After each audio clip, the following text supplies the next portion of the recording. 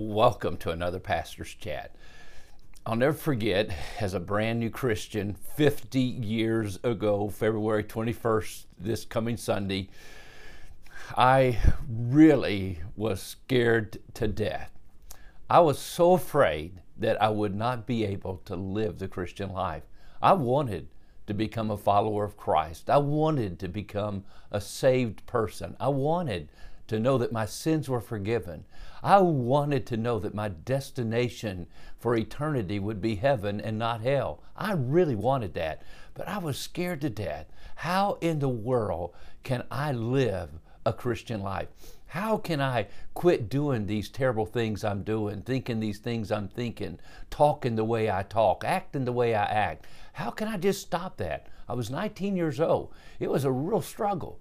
Maybe even you've already trusted Christ as your Savior. You know that He's come into your heart and your life, but you are struggling. You are struggling in trying to live the Christian life.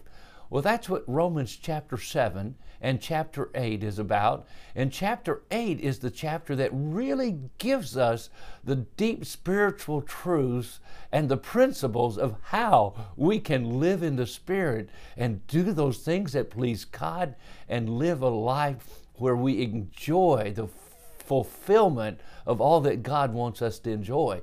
So I trust that you're looking deeply at this chapter, listening carefully to what we share with you from our heart. Romans chapter 8 here, the great chapter. Now remember, Romans chapter 7 is the I chapter. I. Paul said, I would want to do this, but I do that. I don't want to do this, but I do it anyway. That's us so often. That was me. I'm telling you, even my own Christian life, trying in the flesh in my early years to do the things that please God and then being so disappointed. So I'm asking you today, are you living that life that truly does please God? Because he says in this passage right here, so then they that are in the flesh cannot please God. So you're either in the flesh or in the Spirit. And then now chapter 8 is the Spirit chapter over and over again. So chapter 6, we must know our position in Christ. Chapter 7, we must recognize we have a problem. The old nature, the old sin nature, the law of sin and death is hanging right there on top of us all the time. We wake up with it every day. That's why Paul would say later in his writing in the Corinthians, I die daily. And then chapter 8, of course, is the Spirit chapter, the provision chapter. So we have our position, we have our problems, and then we have our provision. And our provision from God is the Holy Spirit of the living God who's come to live in us. The law of the Spirit of life sets us free from the law of sin and death. Now we're reading these verses here in chapter 8. In verse 5, for those who live according to the flesh set their minds on the things of the flesh, but those who live according to the Spirit, the things of the Spirit. To be carnally minded is death, but to be spiritually minded is life and peace.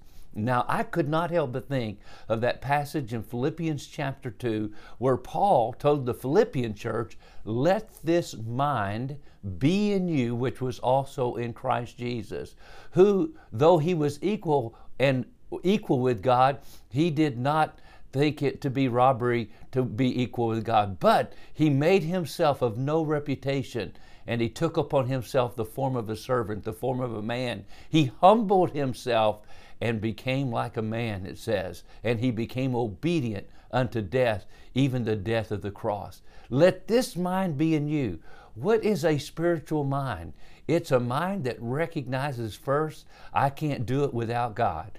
I cannot be the Christian I ought to be in the flesh, but by the Spirit of the living God, as I humble myself, recognize my weakness, my helplessness, my hopelessness every day, and I totally depend upon Jesus Christ and His Holy Spirit to help me, and I humble myself to say, I need help. I'm going to tell you what, and I become obedient to the Word of God, something takes place. The Spirit of God begins to work in a powerful way. Now, that's what we're going to be looking at these next few days in these passages, what the Spirit of God will do for you and me if we truly humble ourselves and have the mind of Christ. God bless you and have a wonderful, wonderful day.